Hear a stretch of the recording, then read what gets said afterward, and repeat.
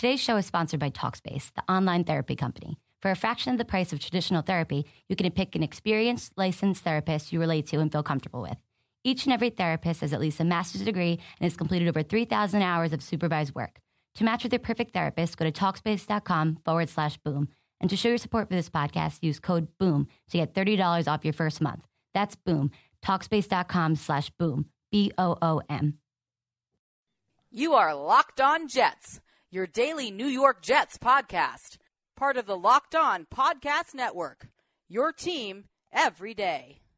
This is the Locked On Jets podcast on this Wednesday, May 17th in 2017.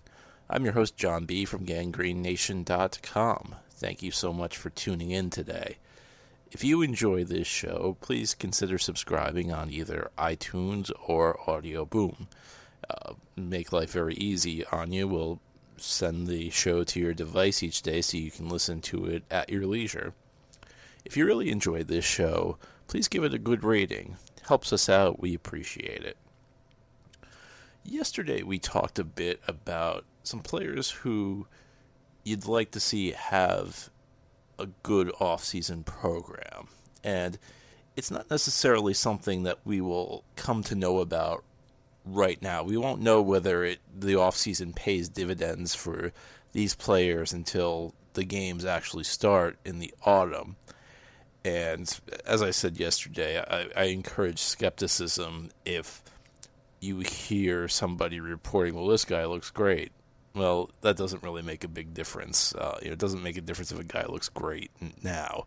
What makes a difference is if a guy is fundamentally improving his game during this period. And that's not something, again, we can't say whether somebody's actually improved or not until the games start, and because that's really when it matters that you're showing improvements. Plenty of players show good things in the off season. They get a lot of hype around these practices that are taking place, and then they end up not even making the team. So what you hear now doesn't matter. What's happening on the field now is what matters, because guys are refining their techniques. They're learning new things to do. They're improving weaknesses in their games. That's where it matters. And typically this period matters more for younger players than it does older players. By the time you're in this league 3-4 years, you tend to be who you are. That's just the way it is in this league. And if you've lasted that long in the league, it also means that you're probably a pretty decent player, so you know how to train yourself. This period is not as important as it is to younger players. Yesterday I gave you the names of some young guys on offense who this could be an important year for in the off-season program. Today we're going to turn our attention to the defense. And it should be no surprise, again, that I'm going to mention three pretty young guys. I'm going to mention one guy on each level of the defense. We're going to mention a defensive lineman. We're going to mention a linebacker. And we are going to mention somebody from the secondary.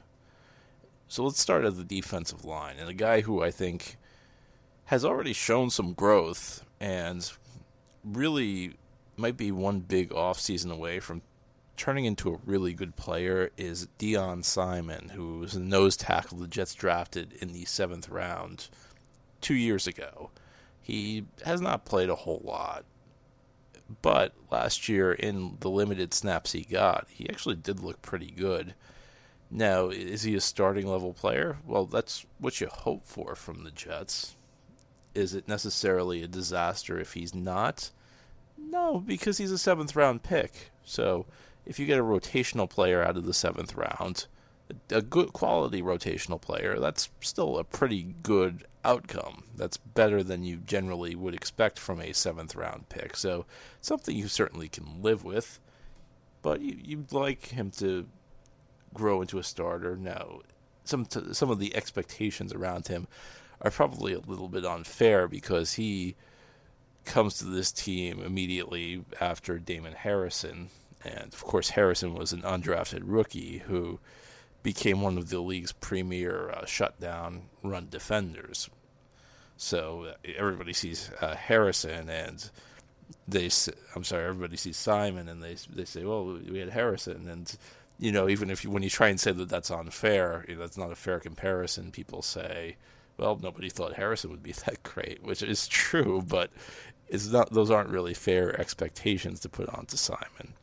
If you get even a good rotational player out of him, then that's pretty good. That said, what I've seen out of Simon, I actually do think he could, if everything breaks right, I think he could be a pretty good starter at the nose tackle position. And that would be a big boost for the Jets. At the time, people are were wondering, well, why are the Jets drafting on the defensive line where they're set? Well, once you get into the 6th, 7th round, you're not drafting for the next season. You're just drafting to find good players down the line because you don't know what your team's going to look like 2-3 years away. And what's not a need now might become a need. So that's what the Jets were doing. The Jets weren't drafting Simon so that he'd be great as a rookie, or even as we're talking 7th round pick, even as a second year player. They weren't expecting him to really carry a whole lot of the load, I would think. But this year, maybe he plays a bigger role on this team. Maybe he can step in and take a decent number of snaps and play them at a high level. That's kind of what you're looking for. He's probably a 2-down player. He's probably not going to add a lot as a pass rusher. Those are just my projections. Who knows? Maybe the guy will be a good pass rusher, but my guess is that he's probably more of a traditional nose tackle where he will eat space, and if you're lucky, he'll actually be a playmaker against the run. That's probably his ceiling, I would guess. And this offseason is a big one for him because he's shown signs that maybe he can at least be a rotational guy, because he's shown it that the type of improvement you'd like to see between year 1 and year 2. The question is, can you see that same type of improvement between year 2 and year 3? And that might be the difference between a guy who sees some snaps and plays well and a guy who actually can get a big number of snaps for this team. So Deion Simon's the first guy. So let's move to the linebacker position.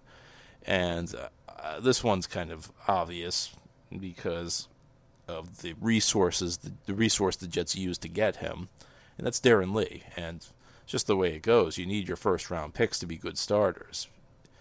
To have a quality draft, in any given year, you need more than one quality starter, which means it's really tough for a draft class to be good if your first pick is not a good starter. That's just the way it is. Even if just your first-round pick is a good starter, that's not a good draft. It's not. So you need more than that. So think about how far it puts you behind if your first-round pick does not turn into a good starter.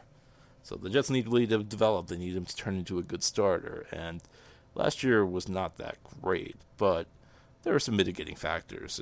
First of all, the Jets knew that Lee was going to have a bit of an adjustment period, or at least they should have known that, because he's still a guy who's relatively new to the linebacker position. He's learning some things. He's a fairly raw player. I think they drafted him more on the projection of what he could be than what he was that day. At Ohio State, if you watch some of the games he played, he almost was a slot corner at times. So moving him inside, having him play linebacker more was going to be an adjustment period.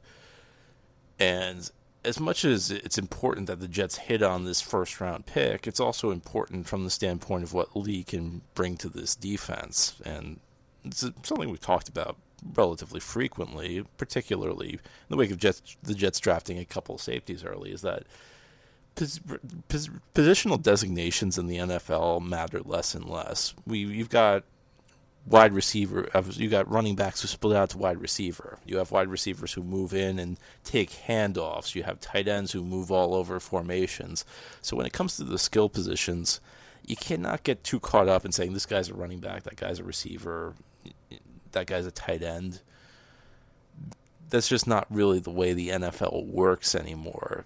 It's more about what your skill set is, what you bring to the table, and how a team can deploy you. Even if you're a running back in the program the team hands out to ticket holders, if you can help catch out of the backfield and create a mismatch, and that's really what it comes down to, is your skill set creates a mismatch. If you're a back who can stay in and take a handoff but can also split wide, you're a tremendous asset to your offense, because if you can take the handoff, that means the team has a tough time putting extra defensive backs on the field. They have to keep a linebacker there, keep some big bodies on defense to be able to combat the run.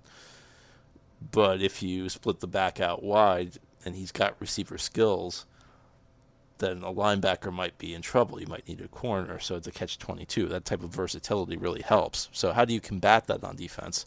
You got to have versatile pieces of your own. You got to have a guy who's big enough to play the run, but athletic enough to play the pass. And on paper, that's something Lee could conceivably do. Now, will he become that type of player? I don't know.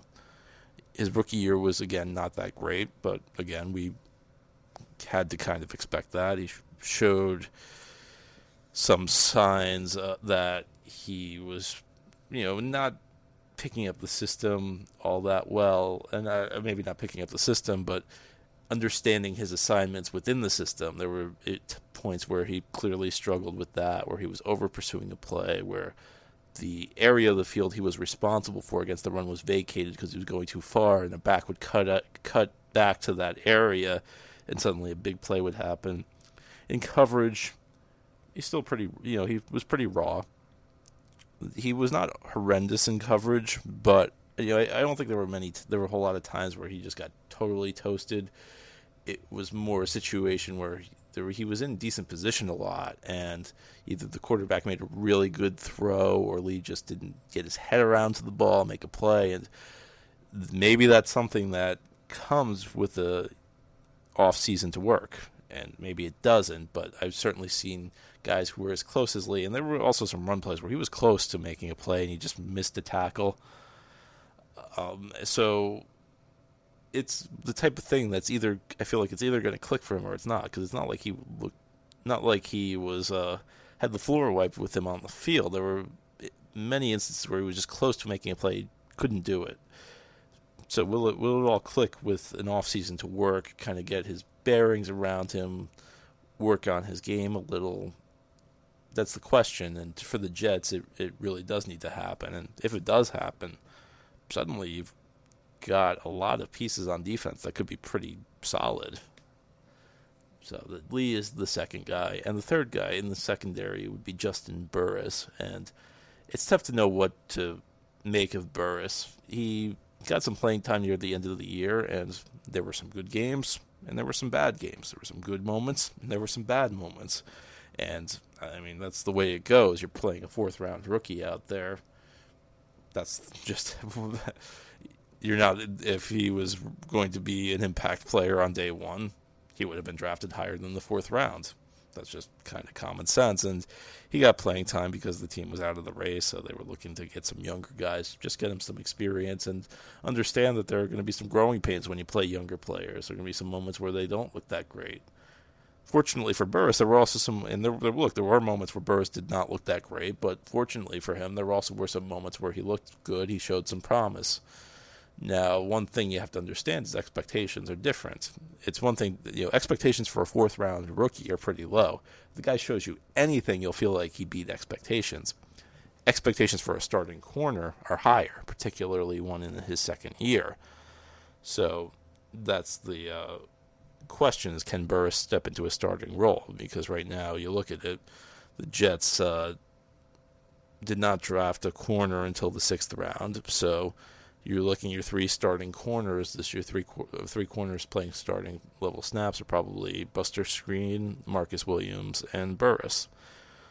And that's just the way it is in today's NFL. You got to have three. You really have three starting corners. Don't let these graphics that CBS and Fox put on. Don't let some ESPN depth chart fool you. You really have three starting corners in the NFL. So the Jets are going to lean on Burris to develop, to turn into a good player in the secondary, and that's what they need, because right now this group of corners on paper does not look that great. They need somebody to step up, and I'm not sure Burris is going to be the type of guy you can trust against number one receivers on an island. I'm not sure. I think his ceiling might be good starter. I don't know that he's ever going to be a star level player. I don't know that he's ever going to be a guy who can carry a secondary, be a number one corner, but it certainly would help things if the Jets if he developed into a quality starting corner. And for a guy who still is pretty raw, these off-season practices are going to be important for his development. They'll give him a chance to refine his technique, to really study his craft and hopefully improve his game for the Jets.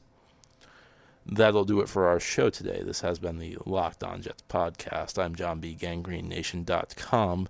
Subscribe to the show. It's available on either iTunes or Audio Boom. And give it good ratings if you would be so kind. Until Thursday, hope you have a great day. Take care, everybody.